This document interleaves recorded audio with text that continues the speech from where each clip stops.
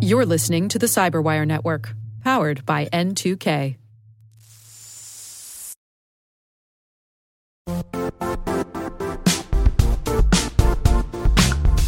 Don't struggle to align your organization's cybersecurity with business risk. Get the only solution that goes beyond reacting to threats with vulnerability and risk monitoring. You need the next evolution of MDR, and only Critical Start delivers it. Critical Start doesn't just monitor and respond to threats. They put you in control by detecting suspicious activities, quickly responding to contain threats, and identifying your most critical assets and protecting them against vulnerabilities and exposures. With continuous visibility, expert guidance, and measurable risk reduction, Critical Start has redefined what it means to manage cyber risk. Demonstrate provable security maturity to your leadership while positioning your program to achieve the greatest risk reduction per dollar spent. Stop fearing risk and start managing it with Critical Start. Visit criticalstart.com and request a demo today. That's criticalstart.com.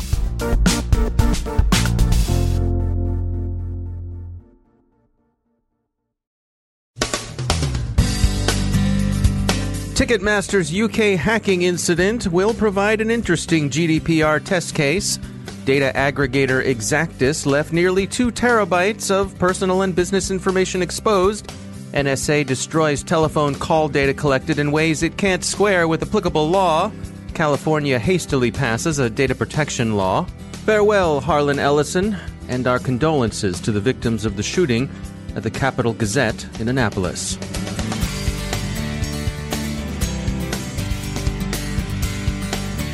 From the Cyberwire studios at Data Tribe, I'm Dave Bittner with your Cyberwire summary for Friday, June 29th, 2018. The breach at Ticketmaster UK, disclosed Wednesday, is likely to prove an interesting test case for GDPR enforcement. The company says the incident was due to JavaScript coding in a payment site chat application, and that this coding was the work of a vendor, Inventa. Inventa says, for its part, that it never intended its software to run on anything as sensitive as a payments page, and that Ticketmaster should never have used the bespoke code in that fashion. Both companies agree that the problem has been cleaned up. Ticketmaster said it discovered the malware on June 23rd, but UK digital bank Monzo says it began noticing a pattern of pay card fraud developing as early as April 6th. By April 12th, Monzo believed it had traced the problem to Ticketmaster and so informed them. This is the point at which the case will be interesting from the perspective of the EU's General Data Protection Regulation. Under the rules that came into full effect on May 25th, the company has 72 hours to report a breach. The incident appears to have straddled the implementation date of GDPR, but if the commissioners accept Monzo's April 12th warning as the time the clock should have started, and not the June 23rd discovery date Ticketmaster UK announced, the case may prove a sticky and unpleasant one from the standpoint of regulatory risk. Marketing and data aggregation firm Exactis inadvertently exposed its dossiers on 230 million Americans, essentially every U.S. citizen. The data include, according to Wired, phone numbers, addresses, dates of birth, estimated income, number of children, age and gender of children, education level, credit rating, interests, and so on. Other data include religion and smoking habits. Apparently no pay card or social security numbers, so you got that going for you, America. In addition to the 230 million individuals, Exactis also had data on 110 million business contacts. The researcher who found the Exactis information, Vinny Troia, founder of Night Lion Security, noticed the nearly 2 terabytes of data in the course of a Shodan search that was sampling publicly accessible Elasticsearch databases. He was surprised by the extent of the information kept by Exactis. Troia informed both Exactis and the FBI of his discovery last week, and Exactis has since secured the data. It's not clear that the exposed data were accessed and used for fraud or other criminal purposes. So far, at least, that seems not to have been the case. But the sheer scope of information collected, aggregated, and analyzed on people, most of whom had never even heard of Exactis, is striking. Heck, we hadn't heard of them. The company's slogan is People Data for a Digital World, and they describe themselves as a leading compiler and aggregator of premium business and consumer data with over 3.5 billion records updated monthly. Our universal data warehouse is one of the largest and most respected in the digital and direct marketing industry. They say their services work like this, quote, our unique triple validation data process triangulates every consumer record, individual contacts, not just household, against 3 active transactional files, assuring you the highest levels of accuracy across postal, email, phone, and mobile data. Layer on hundreds of selects, including demographic, geographic, lifestyle, interests, and behavioral data to target highly specific audiences with laser-like precision. End quote. Their company blog has no entries more recent than February 12th of this year, so there's no obvious comment on the data exposure. This is, however, the kind of thing privacy advocates are always warning about. A company you know nothing about collects data on you and uses it to develop a detailed profile that can be used for marketing or who knows what other purposes. If this were an NSA database, the streets would fill with torches and pitchforks. NSA, by the way, just announced that on May 23rd, the agency, quote, began deleting all call detail records, CDRs, acquired since 2015 under Title V of the Foreign Intelligence Surveillance Act, end quote. NSA analysts noted technical irregularities in some data received from telecommunications service providers. Since they weren't able to distinguish properly from improperly acquired data, they elected to delete all of it. But to return to Exactis for a moment, it seems likely that incidents like this will prompt a wave of privacy regulation. California is surfing a bit ahead of that wave this week, as the legislature in Sacramento hastily passed a bill that will phase in extensive privacy regulations by 2020. The motivation for the quick and unanimous vote, and the governor's equally quick action in signing it, appears to have been a wish to forestall even more stringent privacy protections that would have appeared as a ballot initiative up for vote by the state's citizens. ISPs, and especially tech companies of the Silicon Valley tribe, were opposed to such regulation. They seem likely to be less than happy with what actually passed, but it appears better than what they would have been faced with had the initiative gone through. Motherboard rather sourly grumps that lobbyists' fingerprints are all over the bill that passed, so big tech may not have quite dodged a bullet, but at least it only winged them. Finally, 2 sad notes, one somber, the other tragic. The somber news is the passing of Harlan Ellison at the age of 84. The science fiction writer was famous for his short stories, screenplays, and novellas, of which I Have No Mouth and Must Scream was an early classic that came to be called the cyberpunk genre. The tragic news is of our neighbors in Annapolis, the staff of the Capital Gazette newspaper. 5 were killed and several others injured yesterday by a gunman who felt he'd been defamed by the paper's accurate reporting several years ago concerning his criminal conviction. On a personal note, earlier in my career, I spent time working side by side with John McNamara, one of the 5 killed. He was a talented writer, for sure, but he was also a lot of fun to be around, and he was a genuinely caring and curious man. He deserved better than this. His story should not have ended this way. We extend our condolences to the victims. May the families and friends of those killed receive consolation in their mourning. May those injured receive healing. Every day, your IAM tech debt grows. Your multi-generational services struggle to work together. Building an identity fabric can fix this. It makes all your identity tooling stronger and allows you to connect any app to any service you want to use, with zero coding, zero maintenance, and zero app downtime. Strata's identity orchestration platform separates the identity logic from your applications, so you can optimize existing IAM tools and manage them in a single control plane. Now, every vendor, standard, and architecture work together. In short, building your identity fabric means you can secure your non-standard apps, keep your complex access policies, retire outdated IDPs, and modernize in record time. So build your fabric with Strata Identity and get rid of tech debt for good. Visit strata.io/cyberwire, share your identity priorities, and receive a pair of AirPods Pro. Offer valid for organizations over 5,000 employees. Connect today at strata.io/cyberwire.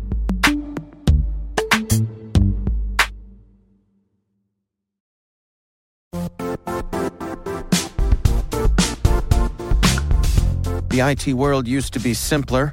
You only had to secure and manage environments that you controlled. Then came new technologies and new ways to work. Now, employees, apps, and networks are everywhere. This means poor visibility, security gaps, and added risk. That's why Cloudflare created the first-ever connectivity cloud. Visit cloudflare.com to protect your business everywhere you do business.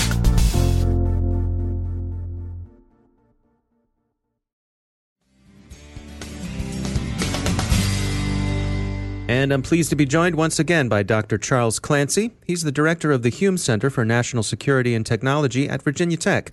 Dr. Clancy, welcome back. You recently had the opportunity to give testimony before Congress. Bring us up to date here. What were you there for? It was a hearing held by the Energy and Commerce Committee entitled Telecommunications, National Security, and Global Competitiveness. So it was really looking at how can we as a country protect the supply chain for our telecommunications infrastructure, particularly buying foreign manufactured switches and routers and cell phones, what impact that has on national security, and at the same time, how to help make the U.S. telecommunications market, both the vendors and the operators, competitive in a global landscape, particularly as we're moving towards 5G. And is this related to the stories we've seen about Huawei and ZTE? Yes, indeed it is. So there's obviously been a lot of pressure on Huawei and ZTE as two specific companies that have raised concerns. So right now we have a rulemaking pending in the FCC that would prevent public money from being used to subsidize Huawei and ZTE equipment purchased by smaller telecommunications companies. There's pending language in the National Defense Authorization Act that would prevent the U.S. government from buying service from any telecommunication operator that had any Huawei or ZTE equipment in their networks, which would affect all the carriers, all the major telecommunications carriers, that is, here in the United States. And there's also the belief that the White House will be coming out soon with an executive order that will provide some specific prohibitions around Huawei and ZTE specifically. Now, what was your impression from the folks that you were testifying in front of? What was the amount of understanding and receptiveness they had to the messages you were delivering? Well, I think everyone understands the risks from a national security perspective, but I think it was a very useful conversation with the committee and with the other witnesses.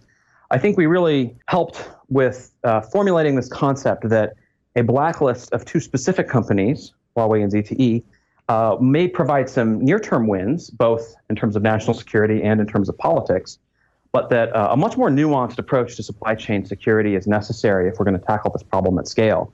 If not Huawei and ZTE, then different companies could pop up tomorrow, next week or next year that would have similar concerns. And at the same time, if you look at the supply chain of the modern iPhone, there are over 700 suppliers of parts into that device from 30 different countries. And so whether it's the assembly of the iPhone or it's the fact that 2/3 of our chip manufacturing is happening in Taiwan and China, there are a lot of concerns associated with the supply chain. And while Huawei and ZTE are two specific examples of that, we really need a risk-based approach to assess end-to-end supply chain. Certainly those two companies have done things that demonstrate that they are potentially bad actors, but it's a much more complicated problem than that. All right, Dr. Charles Clancy, thanks for joining us. My pleasure.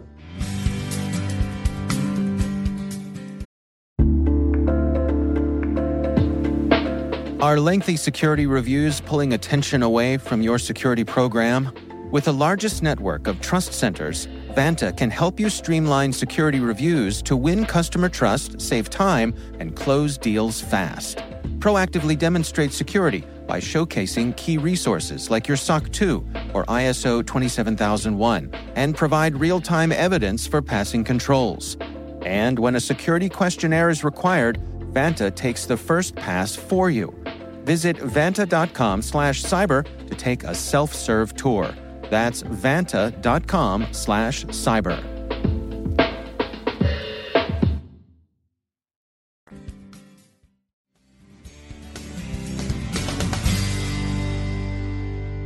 My guest today is Dr. Mansoor Hasib. He's Program Chair for Graduate Cybersecurity Technology at University of Maryland University College. He's a popular public speaker and opinion writer and author of the book Cybersecurity Leadership. As I was visiting conference after conference, I was finding that there was, first of all, confusion about what the word cybersecurity means. If you asked 10 different people, they would come up with 10 different definitions. There was no authoritative definition available anywhere. And the other thing was people were too focused on the technology pieces, and they were forgetting about the people and the leadership aspects of it. And so I felt like that is what I had done for 30 plus years. I always developed my entire strategy around the people, because the ultimate cybersecurity of any organization depends on the behavior of the people. And if you cannot engage the people, it doesn't matter how much you spend on technology. At that time that I wrote the book and was starting to speak about it, hardly anybody was doing it. Now it seems like leadership and governance is becoming big, and a lot of people have recognized that this is a very important field, and maybe this is the most important field. Now, how do you suppose the various paths that people take to positions of leadership, how does that inform how they approach leadership? Coming up different pathways, do you think that, what's the influence there? Yeah, that's a very good observation. Actually, different pathways will probably influence. If you're coming from a computer science background, you'll think cybersecurity is all computer science. If you come from the social sciences background, which is what I did, you then see that cybersecurity is mostly about business, because the whole technology environment exists to fulfill an organization's mission. Without fulfilling the mission, technology is completely useless.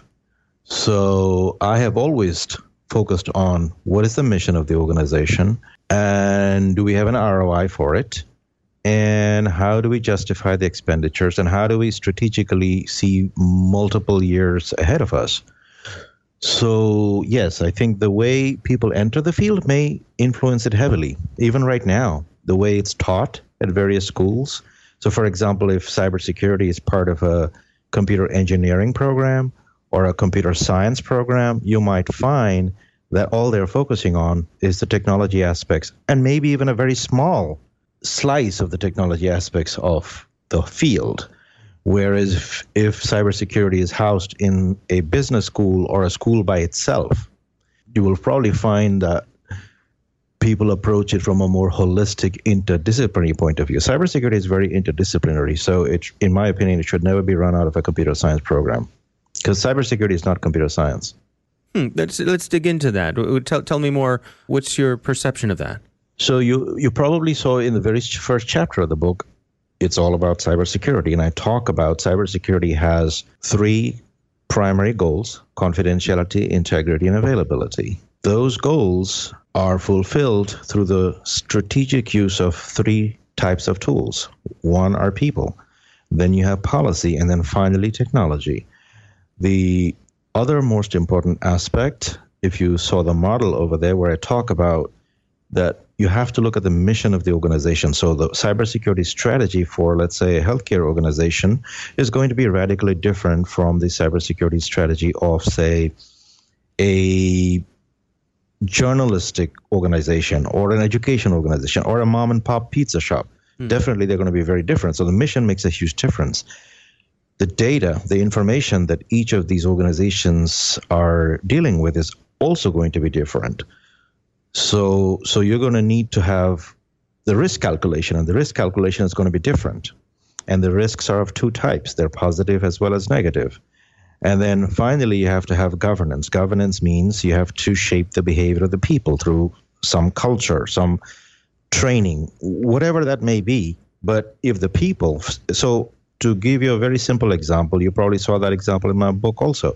Let's say you have a security system in your home. All right, so that's technology. But that security system is completely useless unless the people in your home actually arm the security system and then know how to use it. And when you do the security system, you cannot just fortify a single window or a single door. Your security has to be thought out carefully. And part of it also is when you have guests in your home or visitors, well, are they being trained in your security system? So that the people aspect, the governance aspect, they're very important. And then the final point is that cybersecurity is a process and a culture. So you have to perpetually improve over time, because if you don't improve, what happens is that the people that are trying to get into your system, well, they're going to figure out a way, because every system has vulnerabilities. And if you never change, it's like a sitting duck. So this is the crux of cybersecurity. And if people don't approach it from this holistic point of view and then take care of people, policy, and technology in that order, they will never succeed. You can spend as much as you want on technology, and it will never work. So that is why people coming out of computer science programs only focusing on the technology and maybe just a small slice of it usually will not develop a holistic strategy. One of the things that struck me as I was reading the book is time and time again, you come back and emphasize the importance of having fun for an organization, for yourself personally, and the importance of that as a leader. Can you describe for us why the emphasis there? Why does it matter so much to you? Excellent point. So one of the things that I did was that as I described cybersecurity, notice one of the things that I stressed on was that perpetual learning and innovation. And that perpetual learning and innovation comes from people. If I'm a happy person, then what happens? Basically, at the end of the day, I am a glob of chemicals. So when I'm happy, there's a whole bunch of happy kinds of chemicals that are flowing through my entire body. A happy person is actually much, much more innovative. They will learn more. They will do more. They will be working without even feeling like that they're working, because all these happy chemicals are flowing through their body. There's a whole body of neuroscience that talks about how the attitude of a person makes a bigger difference in their success than their knowledge and skills. Because if you're a happy person and your attitude towards your job is you're having fun and you're enjoying it, guess what? You will learn whatever it is that you need to do very quickly. Because this field involves perpetual learning, you will learn. Why do I learn every day? Because I'm having fun. I enjoy this. The people that I'm interacting with are fun, so they teach me things and I teach them things. So it's almost like a game.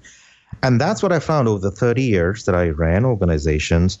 I was trying very hard not to lose people, because it's much easier to have your cybersecurity strategy for your organization if you can retain the people that you hire.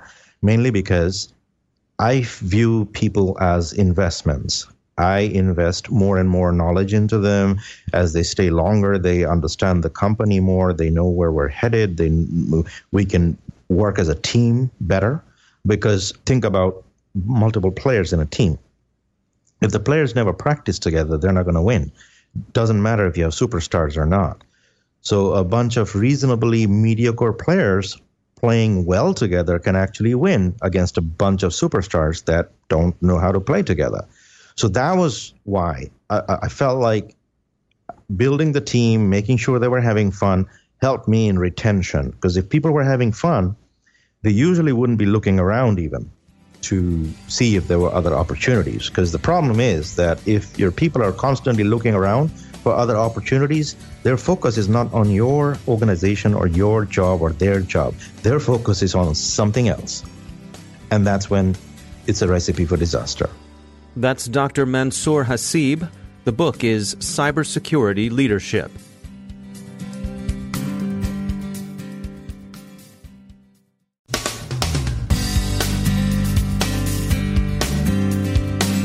And that's the Cyberwire. For links to all of today's stories, check out our daily briefing at thecyberwire.com. And for professionals and cybersecurity leaders who want to stay abreast of this rapidly evolving field, sign up for CyberWire Pro. It'll save you time and keep you informed. Listen for us on your Alexa smart speaker, too. The CyberWire podcast is proudly produced in Maryland out of the startup studios of Data Tribe, where they're co-building the next generation of cybersecurity teams and technologies.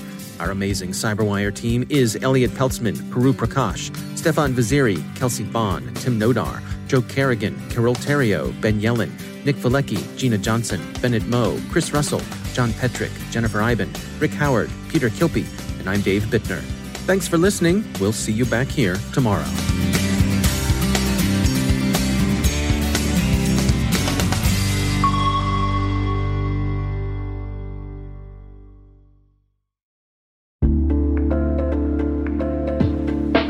Hey all, Rick here. At N2K CyberWire, we're dedicated to continuously improving the quality of the news and commentary on our network. That's why we're inviting you to participate in our 2024 audience survey. It only takes a few minutes, and your feedback is invaluable. Plus, you'll have the chance to win a $100 Amazon gift card as a thank you for your time. Head on over to cyberwire.com/survey. That's cyberwire.com/survey to share your feedback now.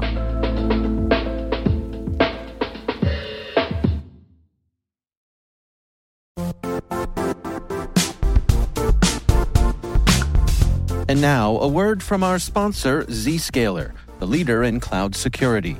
Cyber attackers are using AI in creative ways to compromise users and breach organizations. In a security landscape where you must fight AI with AI, the best AI protection comes from having the best data. Zscaler has extended its Zero Trust architecture with powerful AI engines that are trained and tuned by 500 trillion daily signals. Learn more about Zscaler Zero Trust Plus AI to prevent ransomware and AI attacks. Experience your world secured. Visit zscaler.com/zerotrustai.